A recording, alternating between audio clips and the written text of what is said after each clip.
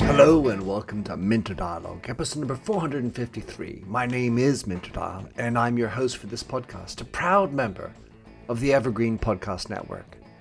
For more information or to check out other shows on the Evergreen Network, please visit evergreenpodcast.com. This week's interview is with Dr. Naima Pasha. Naima is Director of Careers and Professional Development at Henley Business School. She's won multiple awards in professional development and speaks extensively on side hustling, flexible working, and the gig economy. In this conversation with Naima, we discuss her new book, Future-Proof Your Career: How to Lead and Succeed in a Changing World. We look at her work on career resilience, how leaders need to mix science and empathy, fitting in versus belonging, and pluralistic leadership. You'll find all the show notes on minterdial.com. Please do consider to drop in your rating and review. And don't forget to subscribe to catch all the future episodes. Now for the show with Naima. Dr. Naima Pasha, it's great to have you on my show. Director of Careers and Professional Development at the Henley Business School, founder of the World of Work, an annual conference on the future of work. And you were named as one of the IFPC Online Top 50 Worldwide Influencers on AI ethics in 2020. Congratulations for that. And of course, the reason why I got you on my show is that you have just published a book with Dr. Shahina Janjua Jivraj, Future-Proof Your Career. In your own words, how would you like to describe yourself? Thank you so much for that introduction. Yeah, so I'm Dr. Naima Pasha, just as you said, working at Henley Business School, and I've just given a talk actually, and I describe myself because yes, I've set up a career and professional development service. I've set up the World of Work. I'm also director of Equity, Diversity, and Inclusion, and I've also started this brand new campaign on staff engagement and so on. So, and I thought that's a lot to talk about, all these different job areas. So I've kind of pulled it into one thing. And I said, essentially what I'm really interested in is human skilling, which sounds a bit harsh, but it's in a sense who we are, how we develop, and what we can do to evolve and lead the kind of lives that we want to lead, which are both economically satisfactory, as well as all the other kind of things that we want from a psychological well-being state as well. So yeah, that's what I'd say. That's me. Lovely. So would you then say that that's your purpose, your personal purpose, human skilling? Yes, I would. There's a slight hesitation there because I was telling somebody in the team that this is what I want to do, and I think this is what I want. What I've put my name up against. This is, if there's a placard, I'd be writing that on it to say this is what I do. The kind of hesitancy is that as soon as something goes into the corporate space, it becomes very exciting, and then it's got a life cycle of becoming naff after a while. So now we're going into purpose as being, I think we're heading towards a tipping point where it starts becoming less authentic. So yeah, that is my purpose, but at the moment I hope it sounds fairly authentic. So you in your doctoral thesis you wrote about a study of career resilience. So brazen though this question might be, what was the main thesis of your thesis as far as gathering that resilience? Sure. Well, my doctorate research covered essentially how we look at working through a world that's non-linear, perhaps that we think is quite linear in terms of career path because of ideas that we've developed from the second industrial revolution, third revolution to some extent. So as part of that, I was looking at different ideas around that, how we manage change, the kind of orientation to change, the orientation to the future work with the impact of AI. And a piece within that, I also looked at career resilience, and I developed a scale around that to look at those people, look at a comparison group of those people that had higher career resilience and those that had less career resilience. And if I can tell you the headline finding of that, there was 5 different factors. I don't want to go all the academic in this, but 5 different factors. But the factor that really came out most strong in terms of looking at the data were those people that had higher what I've looked at called self-reliance. Essentially, when we think we can do something, when we feel that we've got we've got a place, we've got an internal locus of control, we're more likely to have higher self-reliance and therefore able to propel us forward to achieve our goals and manage the changes around us. Well, that's interesting then. So you say resilience is about self-reliance. You also, as I understood it within the book, talk about it as being self-aware as well. With these, yeah, yes. So there's 5 different factors around the thing I looked at. So there's different understanding yourself, as you talked about self-awareness. So those people that have positive self-concept is one of the factors around my career resilience scale. So those people who are self-aware, who understand their own strengths, their skills, perhaps even their personality, and do some reflective understanding of who they are, what they stand for, what they believe in, and feel confident within that. Now, you just really happy to be here, by the way. I don't think if I said that at the beginning. I'm really happy to be here. And I've just raced back from giving a talk to the Black and Ethnic Minority group at the University of Reading, where we're working, about some of the ideas that have come through. And I talked about positive self-concept. I talked about self-reliance, and to include the element of equity and diversity in this, it's actually, and I talked about this then, it's easier if you've grown up with a sense of, if you've grown up where you haven't had to face as many challenges, perhaps if you had high levels of privilege. Everybody faces difficulty in life, not to disclude that at all, and everybody has challenges, but there are groups of people that are more likely to experience discrimination and so on. So in that environment, one of the things that's harder to do is to achieve self-reliance, positive self-concept, and that's what I was really talking about with this group, is how you can go in to yourself and think about, do some reflective practice and really kind of build on that ability to think, you can make change, you can move forward, you can reskill, you can do all those kind of things. That's interesting. Clearly I have more privilege within me in so many different ways. And yet the thing that I tend to zero in on is actually the ability to accept one's imperfections, as opposed to positivizing what they are. It's more just an embracing of our fuller, imperfect selves that I tend to focus on. And perhaps that's because I see too many leaders with a little sense of entitlement or lack of self-awareness. So I kind of feel like they need to pull down a little bit and accept that they don't know everything, accept that they need to learn, rely on others, ask questions, and be aware that sometimes they're absolutely raving assholes for the way that they operate, because they're not aware of the chips on their shoulders. So I still like a child when somebody swears. I'm still like laughing. I don't do it so often.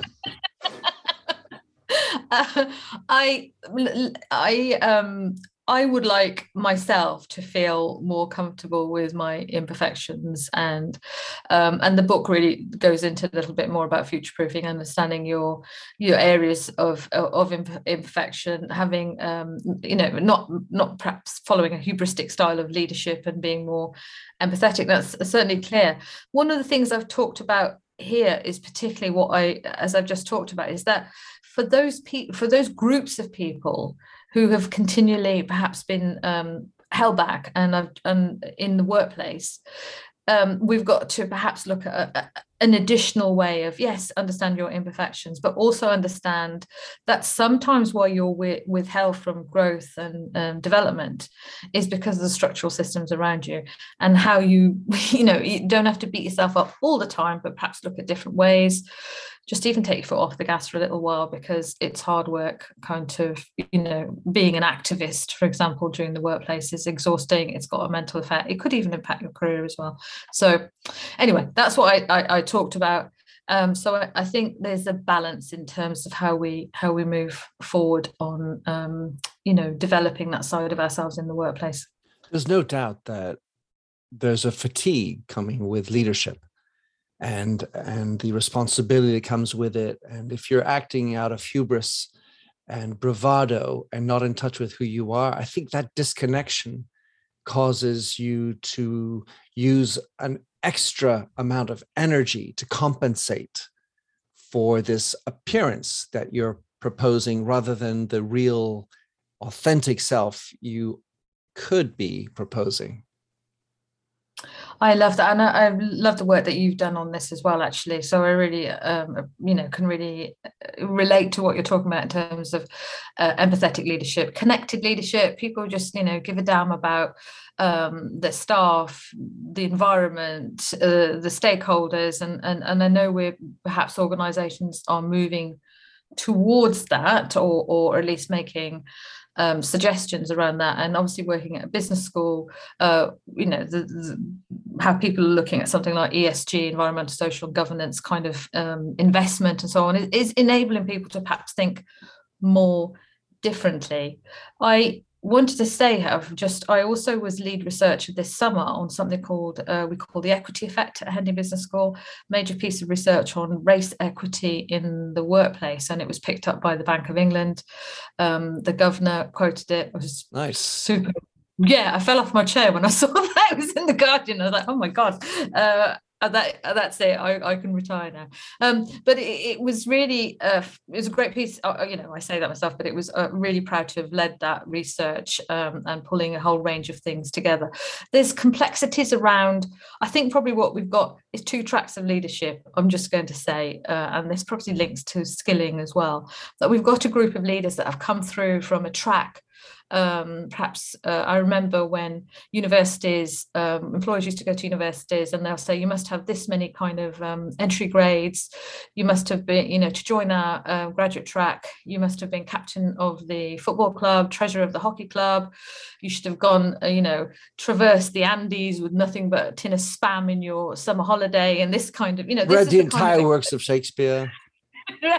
Shakespeare, rode the Atlantic, so on and so forth, and so that's what we and it wasn't that long ago, you had to have this kind of academic attainment and so on, to join the banks and professional firms and so on and so forth. So this was recruitment through the 80s. In the 70s, perhaps you got, you're tapped on the shoulder. So you've got a group of leaders in the 90s as well moving forward. It's only in the last few years that employers are thinking, actually, hold on a second. We're just looking at our stakeholders. We're looking at our customers and we realize, God damn it, they're from completely different backgrounds. We've got to relate to them. We've got to understand. And certainly things like the murder of George Floyd that we saw last summer, sparking the Black Lives Matter movement, and Pride, Me Too, a whole range of different things that we're looking at, how people respond differently to workplaces. So anyway, come back to my research this summer, is what I found actually through this research is that when employers, and I looked at correlation research and looked at the FTSE 350 firms, when employers, and I hope this will you'll relate to this, is that when they invested in their organisation into race equity, and when we looked at correlation figures, 58% increase in revenue than those that didn't. But if you look deeper behind the figures, and they were from all sorts of FTSE 350 firms and from different industries and backgrounds, so it was, as broad as I could get. What we also found is that there was and this is, I hope, what we will relate to, they also, because they were investing in race equity, the organisation and cultural mindset was about, employees come to work, the more you value them, the more you understand them, the more you sort of enable them to do their best, you're going to start feeding innovation. Innovation will feed productivity. Productivity should feed growth. So they also had better employee well-being. They also, interestingly, had better orientation towards climate, environmental, and a whole range of other things. So we found that as well. But we did still find a large portion, about 30% of people still witnessing inequity in their organisation, and race was the biggest one. And through that was things like verbal abuse, lack of promotion, and so on. So while we're getting those people, going back to those people that have come through from the 70s and 80s through that particular route, they came from privileged backgrounds. What we're looking at now is people coming through from different backgrounds, trying to get into organisations who have different skill set and different things to offer, and perhaps can offer something to that hubristic leadership that we probably see a little bit too much of. In terms of different profiles, I obviously So many cultures will promote and think more highly of people with mathematical or scientific or engineering backgrounds, highly rational. Do you see any research showing that having humanities, anthropologists, sociologists, literary folk could be better adapted, better equipped to deal with this type of world and leadership? Yeah, absolutely. There is, I'm going to say something slightly aside from that, if I may. And I think in the sense that we do see, there is evidence to show that people from study humanities and art can obviously offer philosophy. I work with lots of AI firms. They kept saying, we need to hire a chief philosophy officer. We need get the philosophers in. It was all the philosophers. And so we could say, let's go to this group of people who studied these qualities, these degree programs, philosophy, arts, humanities, and not science, or we get the scientists because we need this. Or, and I think this is the kind of things that you've often talked about in your, when you sort of develop your kind of ethical framework in organizations, the things that you say, or we could work with people that they have those, they could come through from a physics or maths or computing, but they also have ethical understanding, philosophical understanding. And also because obviously working in university, for people who are studying English literature and history and things, so that's fantastic because you're developing your creative and reflective practice. But what if you also did a coding course as well, just to understand the kind of requirements there are? So we could start saying that these are critical skills that we need, the human skilling thing I talked about. So everybody, to some extent, understanding, leaving university, emerging leaders, mid leaders, which is what the book is really looking at particularly, is developing both that kind of digital and AI skill set, but also those human qualities that we're all always hearing about, but really going into a little bit more about that. And part of that, if I link to the work that you've done, is looking at how we start looking at this ethical framework, understanding how that contextually sits to where we want to go. An ethical framework, I'd say, part of that must include looking at diversity, inclusion, and equitable outcomes for all staff, for all and stakeholders and customers and all the rest of them. One of the ways you describe the skills that the future leader needs, this mid-level and up leader, is a combination of science and empathy. So it feels like that very much resonates with this idea of knowing how to deal with data and also with people. Yet, it's true that logical people are usually less good at empathy. So it's a hard mix to come. Is it not some kind of 5-footed horse that we're looking for?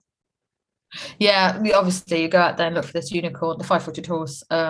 For people have all those qualities, but we can all have these qualities in different levels. Is one thing I can say, is that we could, and we can't be something that we're not. But we can all have an appreciation for other things. But you can build teams together. When I started working in the area of AI, and I'm not an AI technologist, I'm really looking at the skilling and kind of where we're moving forward.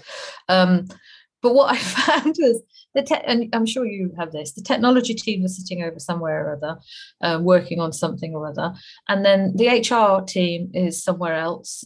Just take those two, move away from senior leaders and marketing and finance or something. But just those two, for example, are quite separated. And when I started trying to talk to these two teams to come together and try and work together on more collaborative ways, so we don't present something right at the end, like an employee engagement tool using AI without, that is presented and it looks really odd because it's not got all the things that HR are looking for. And also those people need to come together a lot more in organizations. And that's a little bit what we're saying about the degree qualifications, that if we just go for the philosopher to come in or the computer scientist to come in, we're going to create these sort of pillars that are separate rather than kind of a pool of people that can work more collaboratively together. That's what I think. So you write in the book, leadership is a result of behavior and attitudes rather than being specifically linked to formal appointments or titles. As I read that, that's sort of how I described company culture, a question of behavior, language, and attitudes. So I conclude then that leadership is really the same as culture somehow. Yeah, this is what it's interesting working in a business school. All business schools are focused on leadership. And the dean at Henley will talk about what we need. We need to focus on leadership or management. And he said what we want is we don't mind accidental managers or accidental leaders because they can be quite good because they've been plunged into something, develop skill sets, and develop. What we've got to be careful in UK business is amateur level leadership and management, and that's where business schools come in. And business schools, when we're addressing leadership, have to look at culture at the same time, organizational culture, organizational climate, and how us as individuals and leaders, what we're talking about there is people coming out of university or emerging leaders, they're developing their leadership skill set, and that all the way up to your CEO characters as well. But yeah, it's very much linked to culture. I don't think we can separate leadership away from culture. Hi, my name is Sarah, and I want to tell you about my podcast called Can I Offer You Some Feedback? I'm a business consultant and executive coach with over 20 years experience in change management, leadership development, and naturally providing feedback to high performers. My podcast is for those of you who have a complicated relationship with feedback, whether giving, receiving, avoiding, or seeking. Feedback is essential for our development. In each episode, you'll hear from real people across industries with their ideas, perspectives, and best practices on feedback. I'll also be sharing business bites with you, simple explanations of organizational tools, management techniques, and leadership philosophies that will help you and your businesses thrive. You can listen to Can I Offer You Some Feedback on your favorite podcast app or learn more at evergreenpodcasts.com. For having led several businesses, I think of the decision-making process and the arguments and brainstorming that goes into the final product at some level. Inevitably, there's a time constraint, and there has to be a decision that is made, and you are held responsible for that as the head of the business. So a leader has that ultimate responsibility. When we talk about having different points of view, that takes time to sift through. And not only does it take the skill let's say, to tease out the person who's being quiet in the group, or the allowing the space for the person who doesn't feel that they have the authority or the right to speak. There's also a real issue when it comes to the ability to listen to everybody, of the time squeeze. And so I was wondering, how does one create not just the mindset, but the time for all this? Because a lot of people I know are working 14-hour days, and I feel at the end of the day, they're rushing towards a burnout at this point because of the attempts and the needs to address all these different ESG type issues in the workplace. At the end of the day, we still have to be an ongoing concern. Of course, the business, an ongoing concern, because we want to do the right thing, we want to deliver to customers, we want to do all the the economy and all the rest of it. I agree. This is complex. You asked me a question that I'm kind of like, I struggle with myself as managing a team myself, working in Henley's senior team as well. So on the one hand, saying we need less hubristic leadership, because hubristic leadership can lead to shorter time scales. Yeah. It can be like, we're doing it this way. Exactly. And I'm going to tell you the way it is. Sometimes I desire that when sometimes I'd like to be like that more. Sometimes I desire that myself, to just tell me what I don't want to have to do some reflective exercise to work out where we put the flip chart away, and let me, give that answer. But what I found myself, and I'm going to talk anecdotally because the research on this I think is supportive, is that two things I can go to. One of them is the 4-day week that we've looked at in Henley. That's the first, just to mention that first of all. And what we found, and there's other pieces of research, but this is quite a good piece, quite an in-depth piece of research was involved in as well, is that when we start looking at how we can create efficiencies in the workplace, and what we looked at was a compressed 4-day week. We didn't look at chopping your work off. It was like compression, stay at the work. And we looked at the research, we looked at organizations that did it. That what we found was really interesting is that the organizations that adopted it did have greater productivity. They found greater efficiencies. There were reduced meetings. Those 14-hour-a-day meetings were reduced because you just thought, no, I can't do that. There's no way I can fit it in. We'll have to find another way, put something else on, or I'm not doing it. No, this isn't happening. So, but the productivity increased. What we also found in that is that stress reduced, well-being increased, and productivity, and also quality increased as well. So if we kind of pull some things out of that in relation to time, because literally it was around time, is viewing our work differently and looking at things that we need to say, absolutely, this isn't possible. So it's probably being a little bit more, as we talked about at the beginning, to be a bit more, this isn't going to happen. We're definitely focusing on this. This is really critical to where we're going. And for leaders it's the hardest thing in leadership is to make decisions, to look at the kind of decision processes of where we need to go next. That is the toughest thing. And then the processes behind it. So being quite harsh on that. I think you've probably come across Professor Alex Edmonds at London Business School, who talks a lot about ESG, and his book on the Eat the Pie, something about pies, about how we can do more. And he actually says, look, we are businesses. We've got, we want to improve our pension pot and things like this. We are businesses, but we have to be discerning. Perhaps our main thing we'll look for in terms of ESG is environment. Maybe the main thing we look at is our work with our employee well-being, or maybe it's part of device. We don't lose the other things, but maybe we need to start focusing a lot more, because we can't be everything to everyone. So that's the main thing I wanted to say, that we're pulling things out from that data, that we create efficiencies, and then also, which was the most interesting thing, well-being increased and quality alongside productivity. Yeah. There was something else I was going to add, but I forgot. There's clearly a good amount of research that warrants, from a mathematical standpoint, it shows performance, and yet the dial doesn't seem to be moving too fast.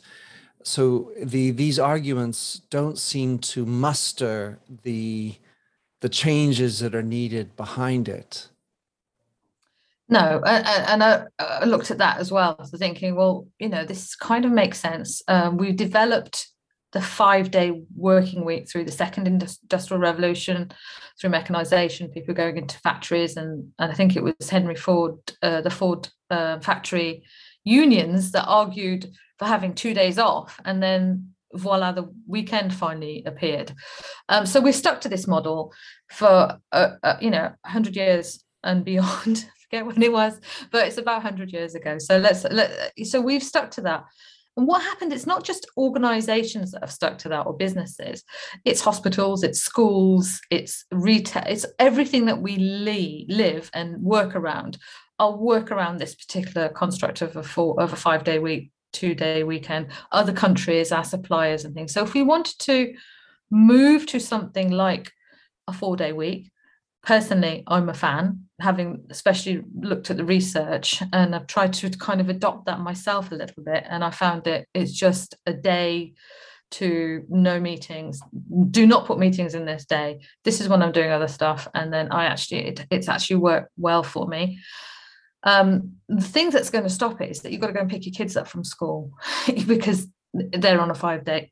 You need your GP open on Sunday. So we've got to look at the whole, this is why it's so difficult, infrastructure of society. And it's probably why we need to work in partnership more closely with governments and our own government as well, to look at how this might progress. But I have seen some signs in the UK government, to look at something like the 4-day week as a possibility, because of the pandemic and how our work patterns have changed since. I've certainly talked about and implemented a rigorous notion of time.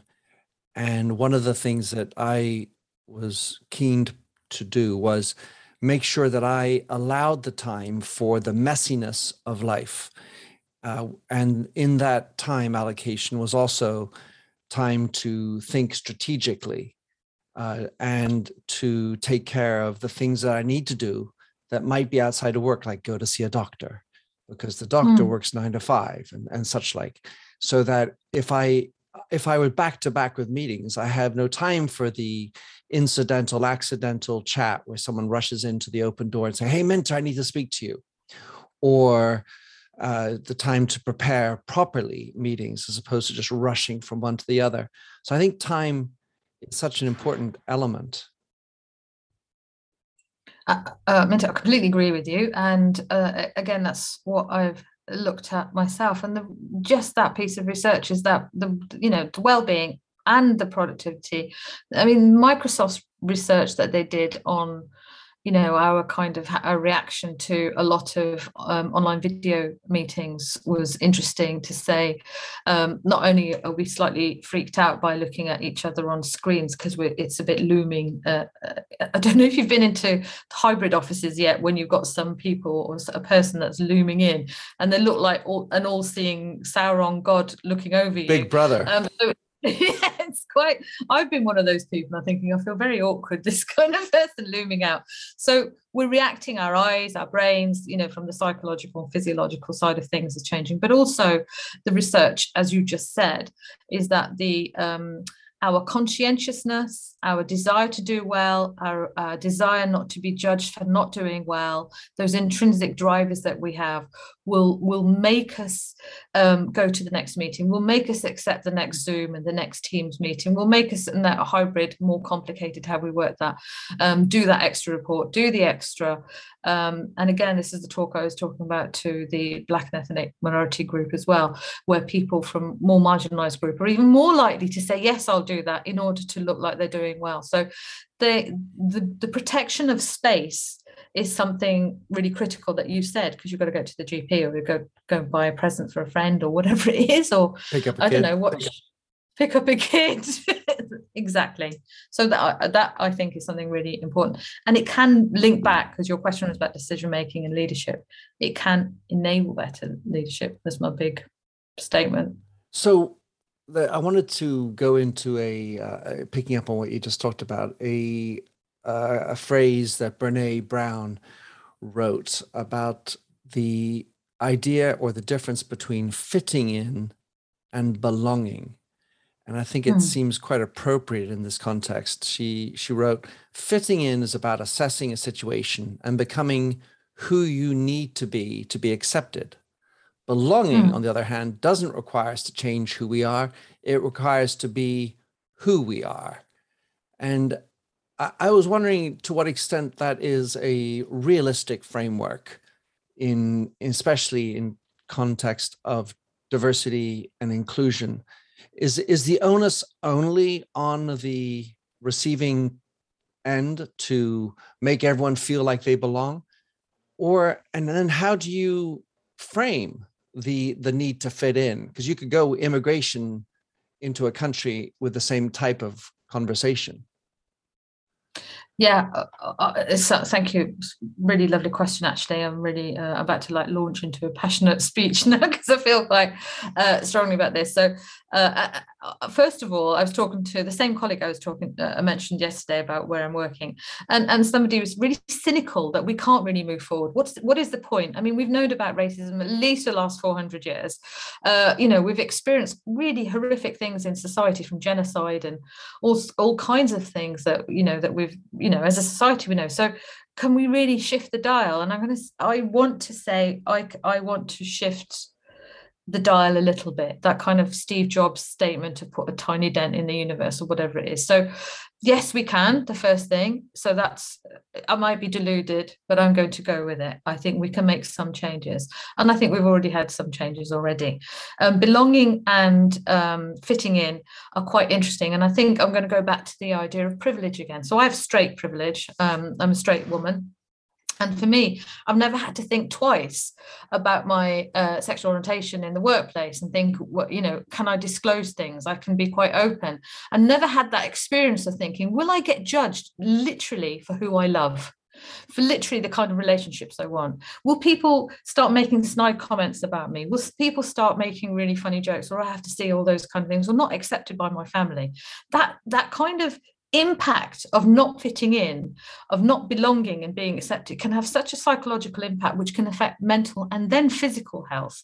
So I think it's quite a critical thing to know that you can belong for who you are, and you obviously, as you say, you can go quite far with this. But if we look at what I'm working on, the Equalities Act, and looking at people who are broadly discriminated against, for those people, for that group of people, yes, we've got to work harder for organisations to look at how they can make things feel comfortable, that you can go to work for who you are and not have that burden of hiding who you are. It's not even that long ago in the UK, we talk about other countries, but not even that long ago in the UK, for example, it would be illegal to be gay, and carrying that burden of shame and so on, to think that you've got to go into the workplace and feel ashamed of who you are.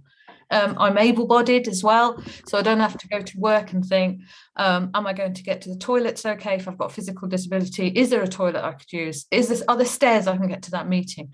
Will the slides be available beforehand so I can have because they're not in a way that I can do? That's kind of basic stuff that, as a privilege, my privilege, that I don't think about in terms of going into work, that I have a sense of belonging. I can go and wander into Henley Business School and I know nobody's going to question me on those things at all. And I can find my way to a lecture theatre or go and get myself a coffee or something. I don't have to think so far ahead about belonging. So that's the kind of things in terms of fitting in. Of course, we can put a ramp in and things like this. But if we created workplaces, particularly for where we've got specific groups of people who are marginalised, discriminated against, discriminated against, that we should, they need to feel better about, feel more sense of belonging.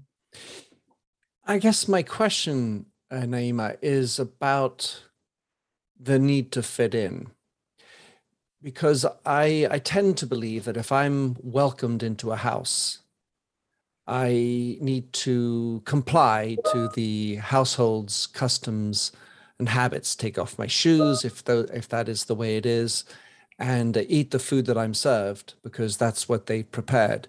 So at that level, I'm fitting in. And it feels like that's not what people are looking for when it comes to a job. It's like you need to accommodate everything about me. I prefer to wear shoes. I want meat, not vegetarian, or whatever is being served. And so I wonder about this gap between fitting in and belonging. This is quite well. I'm really glad you talked about this. So we've got it's quite well prescribed in the legislation. It's quite well prescribed in organisational culture. It's fitting in so you're not discriminated against. So if you went to someone's house and you don't, and then they invited you there, or you got there, and they make you feel incredibly unwelcome, and they make all the food that you can't eat, and you've gone along, you've taken off your shoes or not taken off your shoes, whichever one it is, in the house, and then you're sick on the way home because the food didn't agree with you, then you've really had a horrible time. And that, in a weird way, that's what happens in some organizations that came through from the equity effect, that some people, we've still got 30% of people getting verbal abuse for what race they are in their organization. So we're not getting of people who experience racism, by the way. So what I'm saying is not it's at the core side of anti-discrimination that we need to look at first, rather than say, oh, let's all get on, because we should all bring variance and difference and we should all respect different cultures. And we're always going to have difficulties where we on the borders of those things. If you and I were friends, well, hopefully we are friends now, we'll find things that, as any group of friends will have, well, that feels uncomfortable to me, that feels fine to me. Yeah, I think the challenge we have is allowing for debate, argument, the diversity of opinions and mindsets without it becoming, well, you just told me that because you're a woman, or you're just saying that because, or, making it part of the identity of the other and getting meta on the conversation, as opposed to sticking with the confines of, oh, I disagree with you, vehemently, Naima, because this is my opinion. These are the facts. And it, well, you're just, but don't speak to me like that. And how to avoid that situation, because frankly, I've done many different types of environments, and you can either be polite, in which case people don't really express themselves, or you can go all out like the French are very much, voluble and saying everything and saying swear words. And you could take that personally, especially if you're not used to the culture. So how does one create that environment and also really have success and, efficient productivity, et cetera, that you were talking about before? Sure. Well, there's two things. First thing was around, if we're looking at in the workplace and looking for productivity. You just said talk about productivity, and I'm really obviously a big fan of your work, and looking at your work when you worked at L'Oreal as well, and looking what L'Oreal has done in terms of, I'm like, wow, what have they done in terms of not just looking at the product range, but it's supporting Indigenous women, for example, in how in terms of like self-development and so on. And it's all around beauty. It's all about beauty, cosmetics, something I'm interested in, and that if you've got your end goal about productivity and outcome, about, I don't know what the purpose or mission might be, but bringing beauty to every gender that wants to wear them, women, men, people who are binary, whatever it is, if it's something about that, making them feel good, maybe it's something like that, then if that's your purpose, then you will know that diversity is going to be critical to your business goals. So bringing people around the table, kick your shoes off, don't kick your shoes off. Let's have a discussion where we try not to get polarized, because we've got this end goal that we want to support these people, and that's the value side of things. And I myself, and I completely agree with you, it's difficult, and I have this debate. So I've got my stance in this on how I want to look at diversity inclusion, and my one is equity. My focus is on equity in the workplace, and I'm taking it, and I'm quite strong on it, that it's a business outcome. And that's why the equity effect was looked at the business effect of discrimination and all the rest of it. So, and this sounds to you like, well, that seems quite sensible. But when I'm working with people who, or coming across people from social justice backgrounds, psychological backgrounds, educational backgrounds in the space of D&I or D&I specialists, some find it, they've talked about a dehumanizing, because business shouldn't be, we should be doing the right thing because it's human talking the language you say. So I'm saying, no, this is business, because business is people, it's community, as we know. So that's the approach around equity. The other aspect of it, if we are going to, as we've experienced across the world and Brexit and so on, if we're not able to talk collectively, we've got to look at the language you use. So the language I'm using in my equity practice, and again, I get into, I create challenges for people, because I don't want to use words like white fragility, or I can't remember you can't even get them through, just because there are connotations, there's anger. So if we want masculinity would be another one, surely. Toxic masculinity, there you go. So these if we want to, especially in business, want to create that goal back when you're at L'Oreal, to get all these people to we want to do this particular aim. If we're using this kind of language, it's like if we're looking at AI adoption, if we use very kind of aggressive language around it, language that separates people off, we're not going to progress. So I think that's part of, you're absolutely right, we have to create a different language, the kind of things you talked about in terms of empathetic leadership, which is really about connection and understanding, from what I've taken from what you write about and talk about. So yeah. Dr. Naima Pasha, with a name like that, as we spoke offline, there's a Southern Indian root passing through Persia with the Pasha. I also have had several Indian guests on my show, And in 2015, I saw research that showed that 30% of Fortune 500 companies have Indians as their CEOs. Of course, there are over 1 billion Indians in the world, so you might say that's close to representative, yet it still is a higher index than the Indian populations in UK, United States, where the majority of the Fortune 500 companies come from.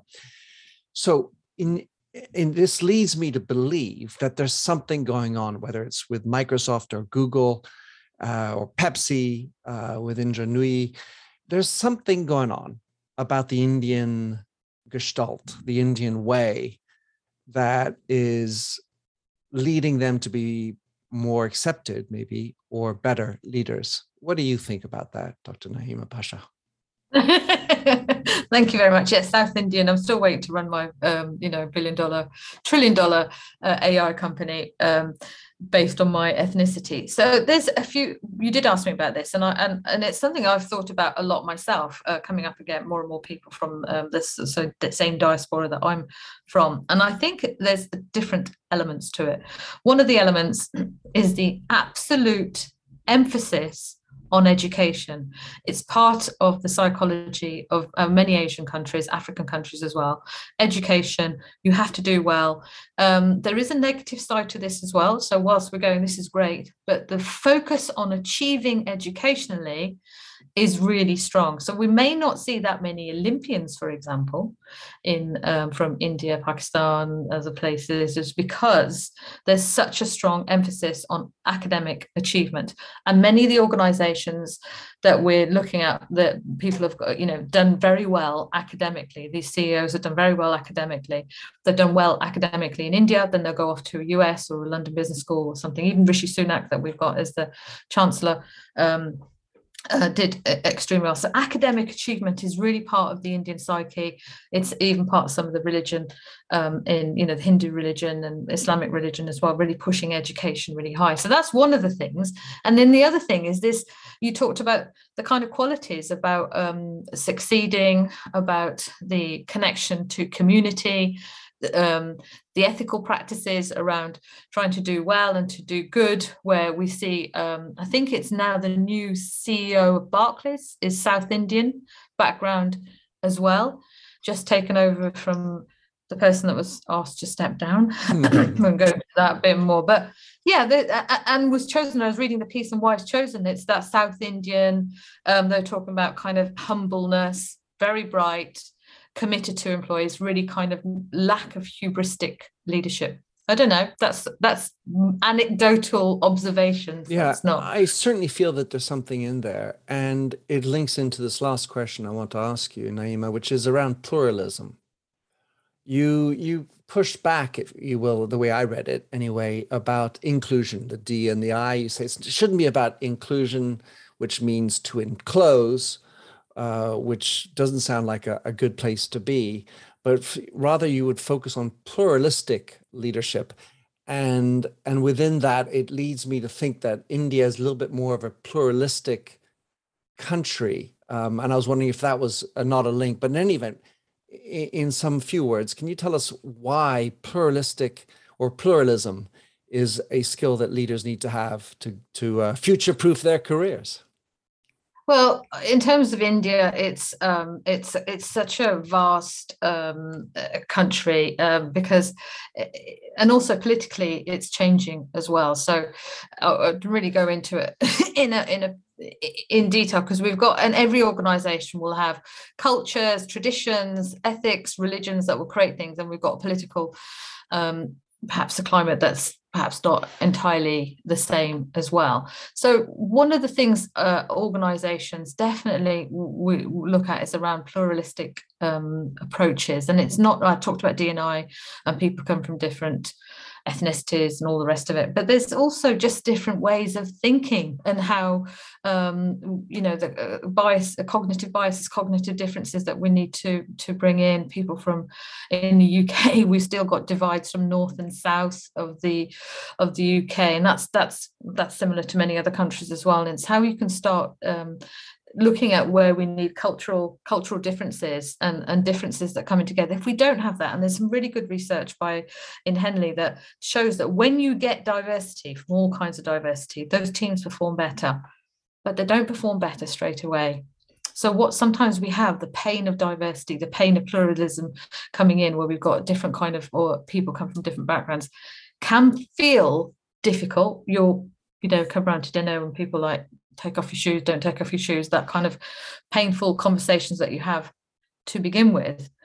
Once you go through that, you outperform. That's what the research really particularly showed. So it's really being able to focus a lot more on difference and what the contribution difference, and this is where leadership comes into its own. This is where people do need to take a steer.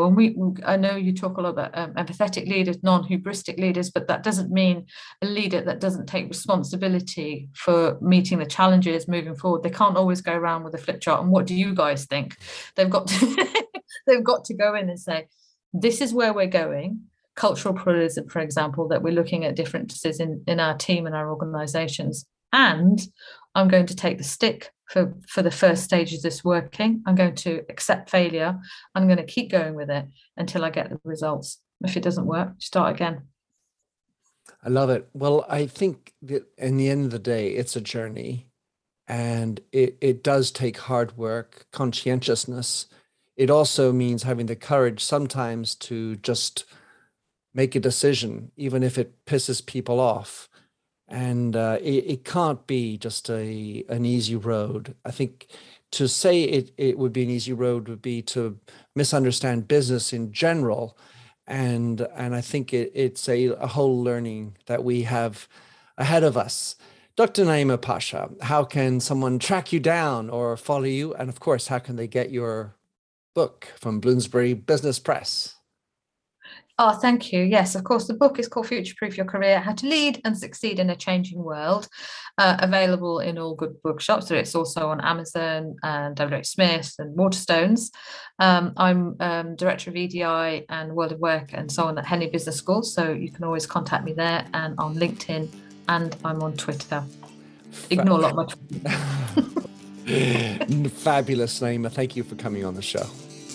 It's been such a pleasure and such an honor to meet you as well. Thank you. Thanks for having listened to this episode of the Minter Dialogue podcast. If you like the show and would like to support me, please consider a donation on patreon.com/MinterDial. You can also subscribe on your favorite podcast service. And as ever, rating and reviews are the real currency for podcasts. You'll find the show notes with over 2,000 and more blog posts on minterdial.com.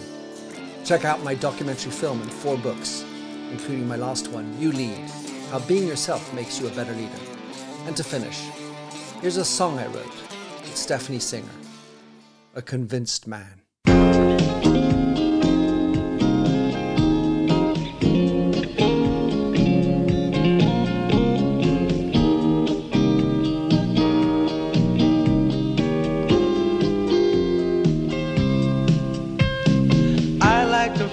A stranger tucked around me, precipitating the danger to feel free. Trust is the reason, still I won't toe the line. I sit here passively, hope for your respect, anticipating the thrill of your intellect. Maybe I tell myself there's no use in me lying. I'm a convinced man, building an urge. I'm a convinced man, to live and die submerged. A convinced man, in the arms of a woman. I'm a convinced man, challenge my fate. I'm a convinced man, competition's innate. A convinced man, in the arms of a woman. Despise revenges and struggle with deceit. Live for the challenge so life's not incomplete. What's wrong with challenge? I know soon we all die. like the feel of a stranger tucked around me, precipitating the danger. To feel free, trust in my reason, and let me show you why. I'm a convinced man, practicing my lines. I'm a convinced man, here in these confines. A convinced man in the arms of a woman. I'm a convinced man, admit to the test. I'm a convinced man, I'm ready for an arrest. I'm a convinced man in the arms of a woman.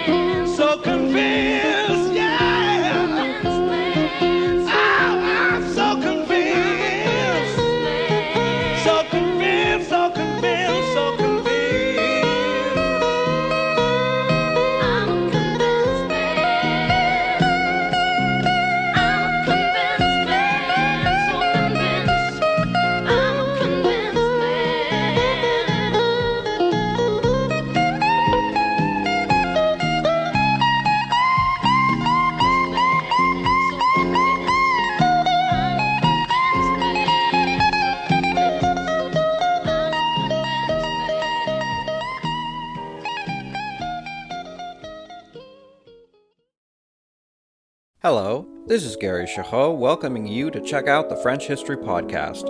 Our main show covers the history of France from the first humans until present. If you liked Mike Duncan's The History of Rome and wanted a similar program covering the land of beauty, culture, and love, we are exactly that. We also host world-renowned scholars who have delivered guest episodes on their specialties, including 18th century pirates, revolutionary booksellers in 20th century Paris, the special friendship between the Marquis de Lafayette and Thomas Jefferson, and numerous others. Learn what you love and listen to the French History Podcast today.